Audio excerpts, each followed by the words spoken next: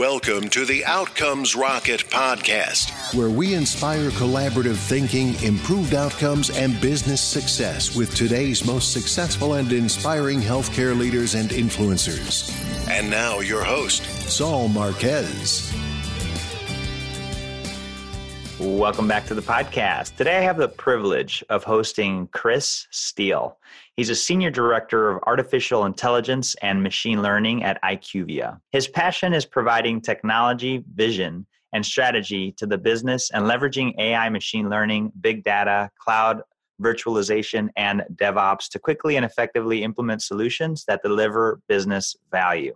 We're in the days of value for service. Although a lot of things are still fee for service, fee for value is something that a lot of providers are focused on, and even companies.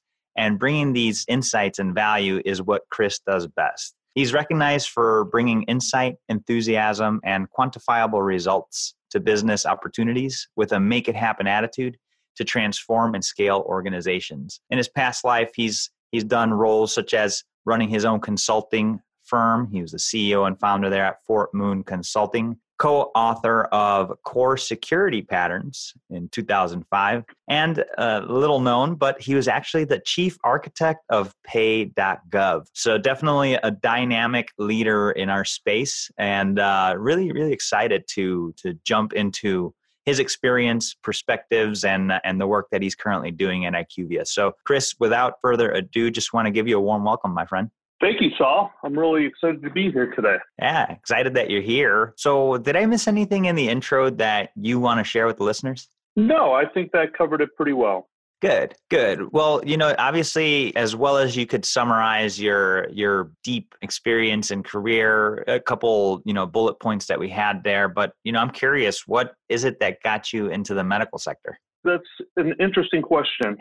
As you noted in my background, I've had a wide variety of jobs in different sectors. About 5 years ago, I was lucky enough to work with a company that Software AG had acquired that was building out a machine learning platform. I got to know the leads there very well and really got me reinterested in AI and machine learning. I had looked at it back in the 90s, really hadn't been able to do much with it back then, but saw how much it's come along and really got learning it. Took a bunch of online courses that were recommended to me, did a lot of reading and been playing around, and was interested to start to put my skills to use.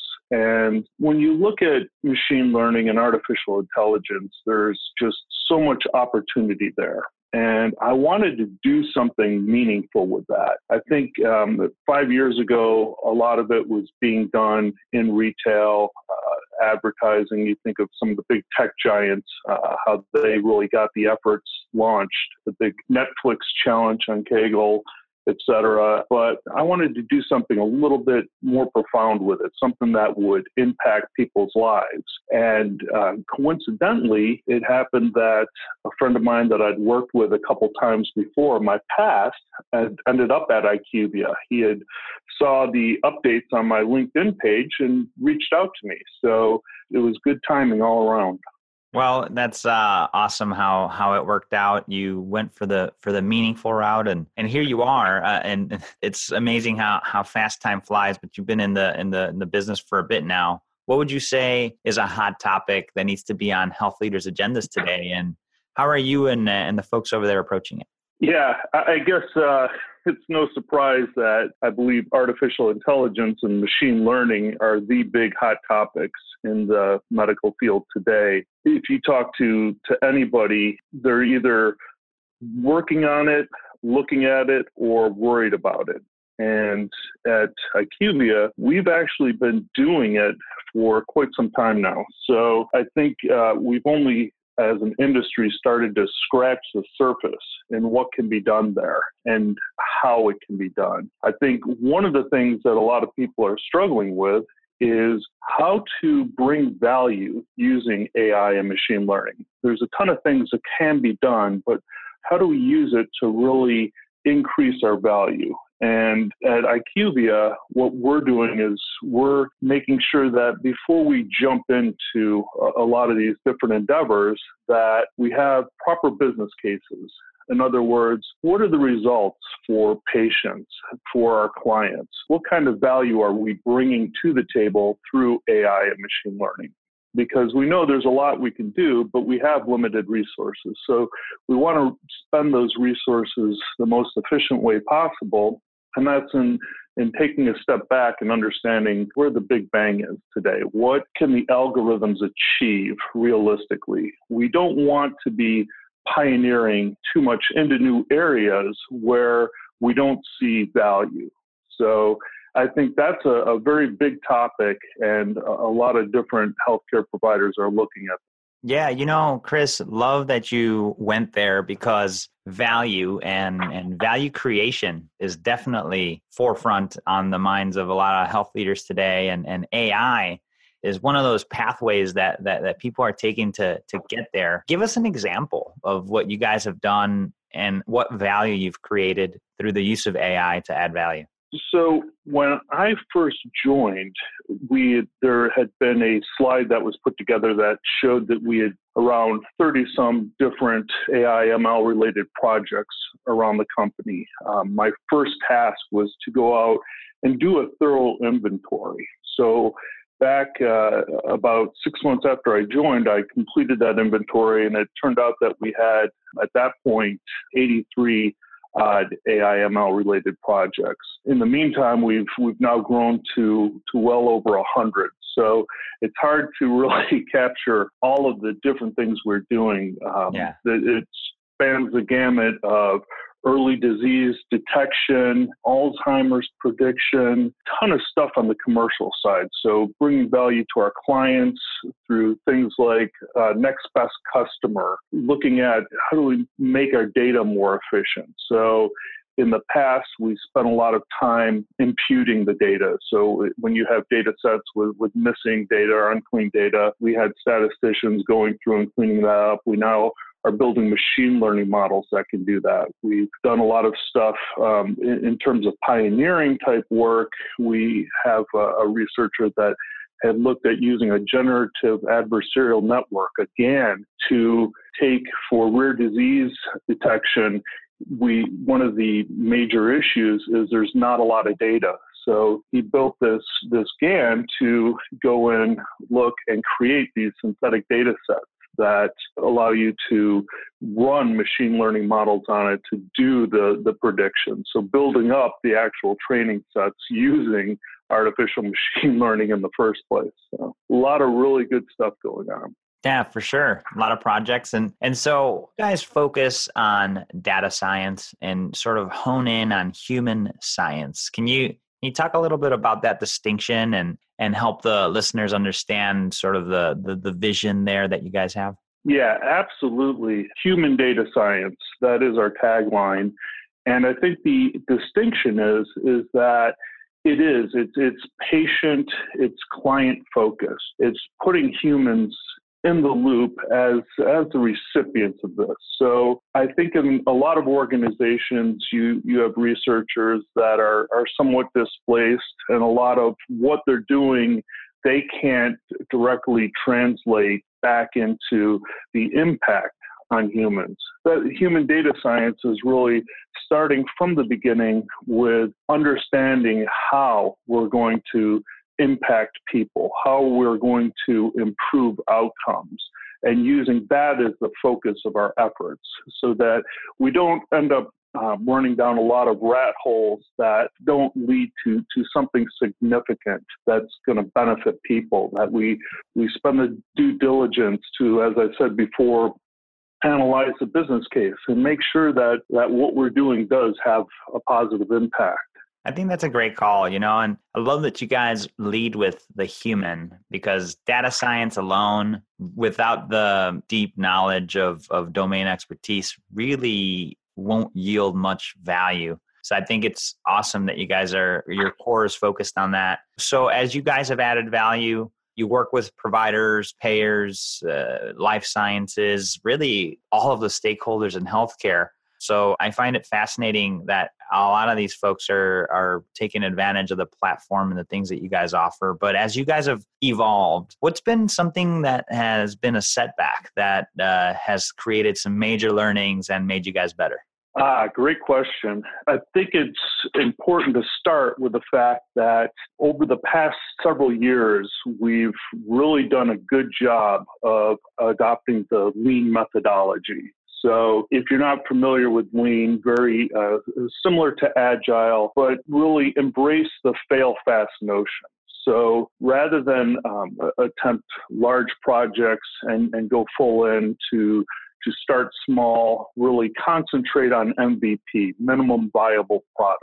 Flesh out the riskiest areas first. So the biggest unknowns, attack those and be ready to fail. Be ready to say, okay, we're not ready to undertake this yet. The technology is not there or the expertise is not there. So quite often we do fail, but we fail in this manageable way that doesn't impact our clients or our external customers. Now, with that said, in terms of failures, I've seen my own, obviously. One of those was a recent prototype that I'd been working with with our HR department. So okay. HR had come to me and they'd been sort of stagnant for the past 5 years in terms of their analytics and how to be able to recognize and preempt attrition, et cetera. So they were wondering if AI and ML could play a part in that. And I got involved and I wanted to get something done quickly for them. And so I went out and I talked with our different data engineers, tried to understand, what type of HR related data we had out there, and then pull that in to see, what kind of analysis we could do. Unfortunately, a lot of that data, of course, is privacy related. So we had the option, we could work with our privacy analytics team and get all of that de-identified, et cetera. But I made the decision to just sort of move forward without any of that type of data. And really what happened was because we chose to ignore that particular type of data, we ended up with a very slim data set with not a lot of different features to go off. So even though I built several different models, we played around with that a lot. We weren't getting predictions that were really worthwhile or usable. And so that was a failure there. But it's okay because that was a quick, non-billable type project. The lesson learned is you're not going to be able to build relevant models without the right data. And now we know that, now we realize that, and they're going back and they're assessing what we want to do from here. Do we want to commit to actually building this out? They now understand the process better. They understand what's required of the data that they'd be providing to really leverage a good model. So I think in that regard, it was a really good experience. But the lesson learned for me is you can't skip on the data. Without the right amount of data and the right quality of data, you're not going to be able to build worthwhile models. Yeah, I think that's a great call out, Chris. And thank you for sharing that. So, it makes me wonder, and something to note for everybody listening, when you think about the promise of AI and machine learning to your business, to your patients, there's really the exterior factors, delivering service, delivering care. And then there's the internal factors, like the example that Chris just mentioned, and improving your own processes and way of doing business. What percentage of the work that you guys do, Chris, is care and service oriented versus back of the house types of process improvement? Well, I think that's a really difficult question. IQVIA, as you know, is a $10 billion company. We have a lot of different silos. I haven't began to scratch the surface of all the different groups out there. I think ideally the mix would probably be somewhere around 70-30. So I think that we want to improve, that operational ratio. Yes. We're always looking to reduce the OpEx, et cetera. And we've made significant investments over the past couple of years to really build up internally first of all, we have one of the largest data lakes in the world today. And all right. Yeah, so I think we're top 3, and that includes all different industries. So that's going up against Google and everyone. And yeah, it is. But if you think about how long we've been collecting and selling data and really working with it, it makes perfect sense. So in the past, where a lot of that data has been siloed, we've now been spending the money to put together, this very large data lake that gives us access to all the different data in a structured way so that the right people with the right access are able to easily get access to that data. Yeah, that's interesting. And that's fine. I know you guys are huge and I just didn't understand kind of the breakdown, but that gives us, I think, a good idea. So I appreciate that side road that we just took. But tell us about one of your proudest moments, Chris, in healthcare. Probably my proudest moment was last summer. I was asked to bring on an intern. And at the last minute, it sort of ended up being 2 interns. And I hadn't quite really thought about what it is I wanted to do with them. Mm-hmm. And so it was a busy time of the year. They sort of ended up on my doorstep last May, and I needed to sort of quickly come up with a roadmap of what it was that we wanted to accomplish as a team, what they could do to increase their personal growth, et cetera. So I had, a little earlier in the year, had started playing with this notion that maybe we could use one of these generative adversarial networks, those GANs that I'd mentioned before. Yes. To actually create synthetic data sets out of structured data. So whereas at the time, the vast majority of people out there, the use was all around creating images, right? Mm-hmm. Teaching the AI to paint pictures and do things with images. And I had this idea that, hey, if it can learn to understand the relationships in images, why couldn't it do the same for structured data? So if you take an example like a diabetes data set, you've got your blood pressure, your BMI, all these different things. If you believe that there's some underlying equation amongst those features that tells us what the outcome is, whether or not somebody has diabetes or not, then you have to think that maybe the machine can inherently learn that relationship. And if it can do that, then what it can do is it can create synthetic data that is statistically similar to your original data set, but different. So the generator, in this case, these GANs are built from, there's 2 different models. One's a generator and the other is a discriminator. And the generator, it never sees the original data. So it just starts throwing stuff out. The discriminator starts looking at it and trying to decide, is this real or fake? And they get in this battle until the generator learns to generate data to the degree that it fools the discriminator. So now that we have that ability, if we use that on structured data, we can create these synthetic data sets that don't have privacy concerns, right? They don't require imputation. They're clean to begin with.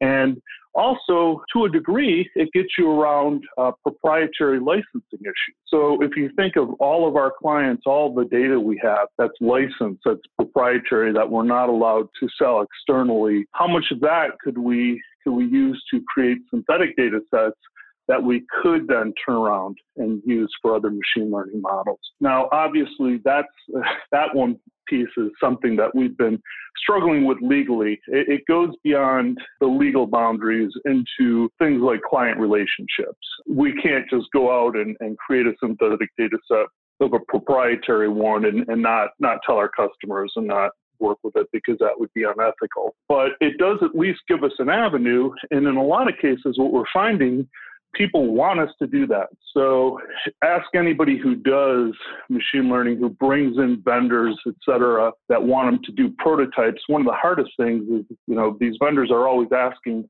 for data. Hey, give us some of your real world data and we'll show you, what we can do. Well, that's a very difficult proposition for a lot of companies, especially ours.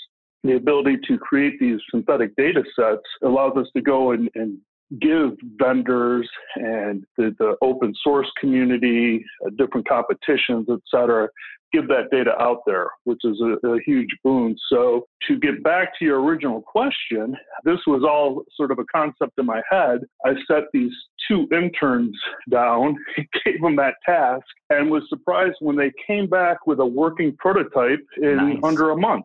Wow. And that's pretty awesome. Yeah, from there we were able to go on and work out a lot of the kinks, make it a lot more generic, basically more or less productionalize it, and ended up getting a patent on it, which was just accepted recently. So overall, yeah, it was a really proud moment. I was really, really impressed with those guys.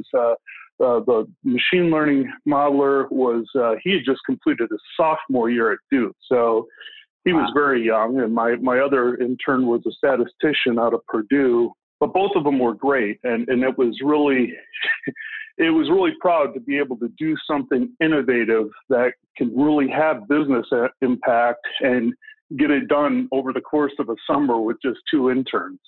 That's awesome. And it's a testament to, Chris, that if you give people amazing things to do, they'll do amazing things.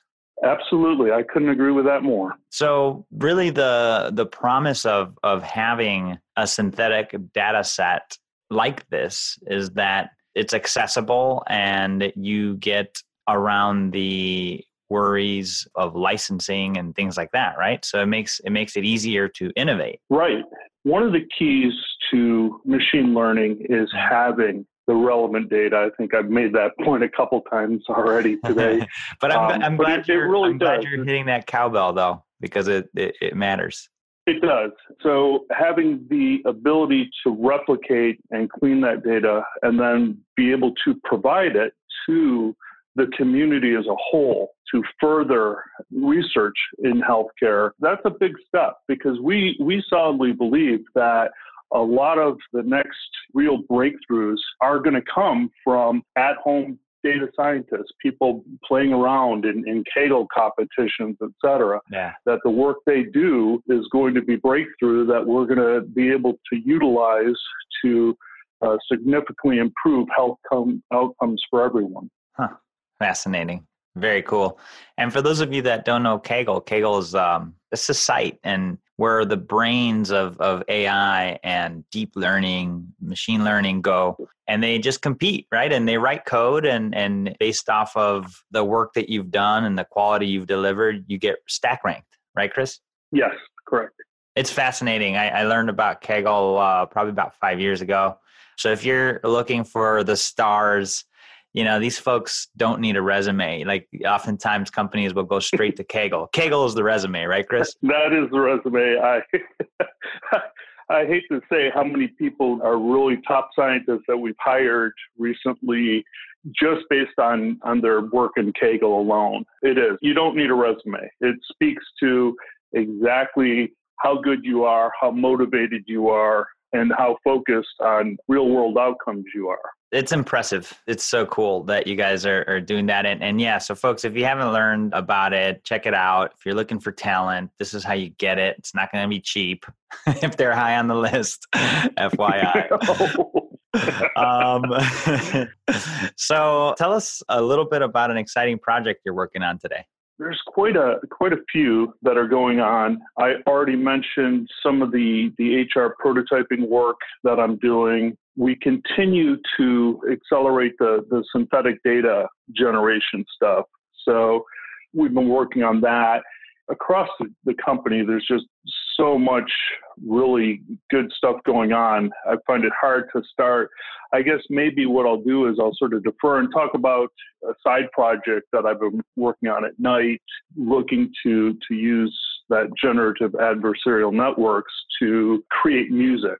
So I think if you've been out there, if you know what a GAN is, you know how good it is at doing things with images, looking at using that for music. How can we take a playlist and be able to train the model on that and get it to create music that fits that genre, that fits the particular band, etc. One of the things I think that's really interesting is in the next 5 years or so, look for these synthetic bands coming out. So look for, say, your favorite rock artist that's now dead, a Buddy Holly or somebody.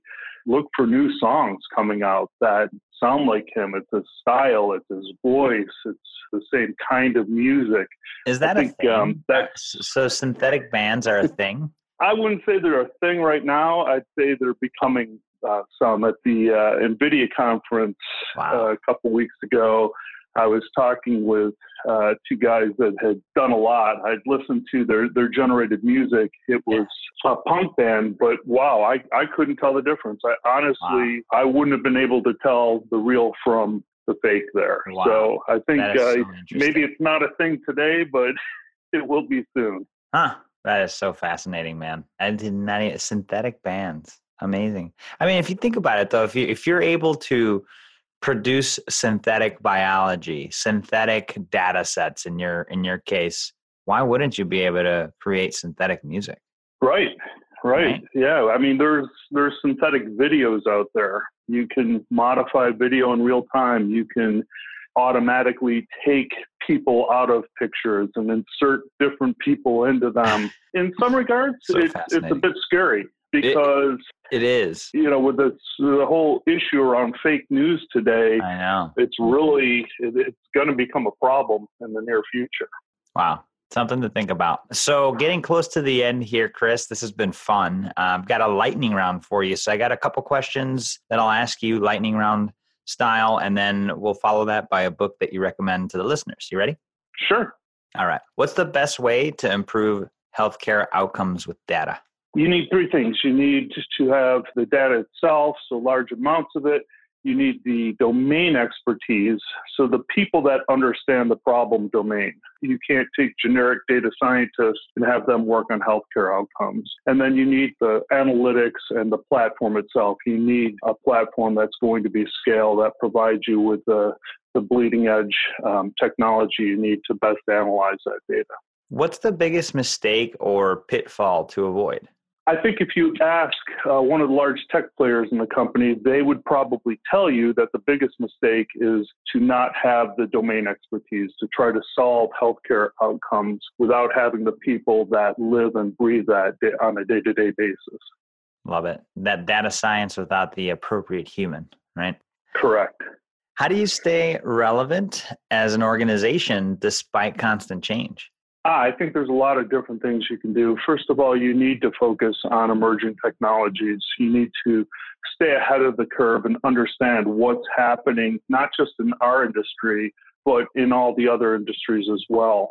Have people that are dedicated to looking at those things and to be able to sort of separate the wheat from the chaff, know what to go after, and then spend research dollars to make sure that you're not going to get blindsided. So if you think about quantum computing, nanotechnology, all these things that could revolutionize the healthcare space, you have to constantly keep an eye on that, but also not allow yourself to get sucked into betting on a lot of big bangs and having them fail. You need to have good people that really can understand which of these technologies, which of these new developments is going to work and which ones are years down the road still. As it relates to AI in healthcare, what's one area that drives your work? I wouldn't say there's one area. I would go back to what we talked about before, the human data science part and applying the AI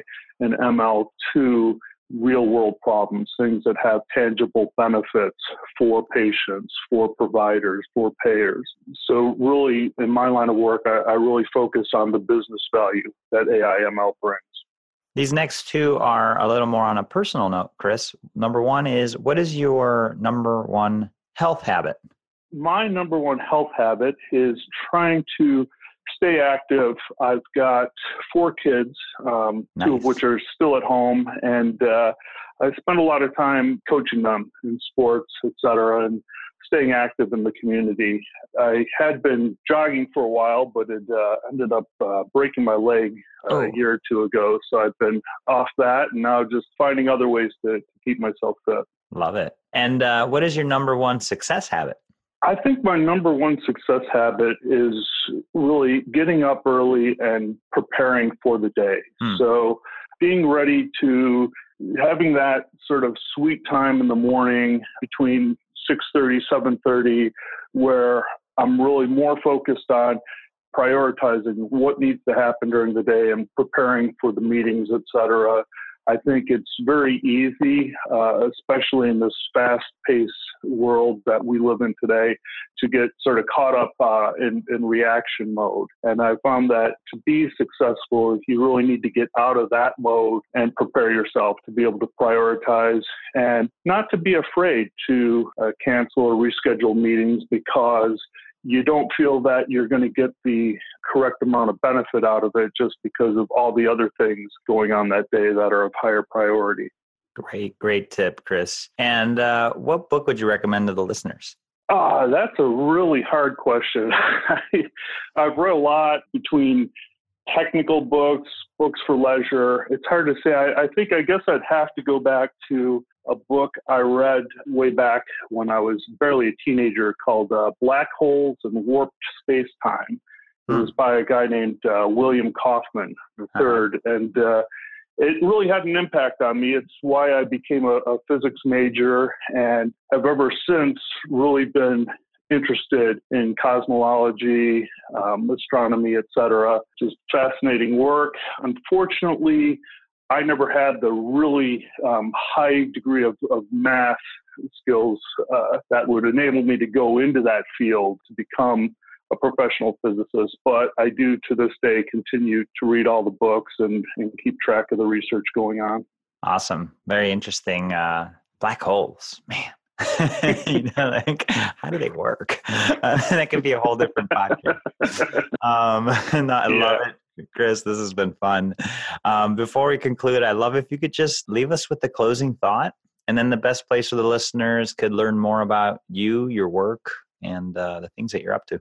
Yeah, I think, again, just to reiterate what I've been saying, I think that human data science is really the important thing here, to maintain focus on the outcomes, to understand the value that you're bringing to others. If you use that as your main driver, it makes a lot of things easier and you become a lot more successful because you're focused on the task at hand and you understand exactly how it is, the impact that it's going to have. And with that, like I said, you need three things. You need data, you need domain expertise, and you need the technology to be able to do that. So with that, I guess I don't have a whole lot more to add. If you want to find out more, you can go to IQVIA.com, and the website has a lot of really good stuff. Under the About tab, there's a whole section on human data science and the different people that are involved and some really good use cases, et cetera. And of course, you can always email me at christopher.steele@IQVIA.com. And that is STEEL. We'll provide a link on the show notes so that you guys could learn more. Outcomesrocket.health. Type in IQVIA or type in Christopher Steele in the search bar. You'll see this interview. Chris, this has been a ton of fun, man. Thanks for spending time with us. Great. Well, thanks for having me, Saul. I really enjoyed it. Thanks for listening to the Outcomes Rocket podcast. Be sure to visit us on the web at www.outcomesrocket.com for the show notes, resources, inspiration, and so much more.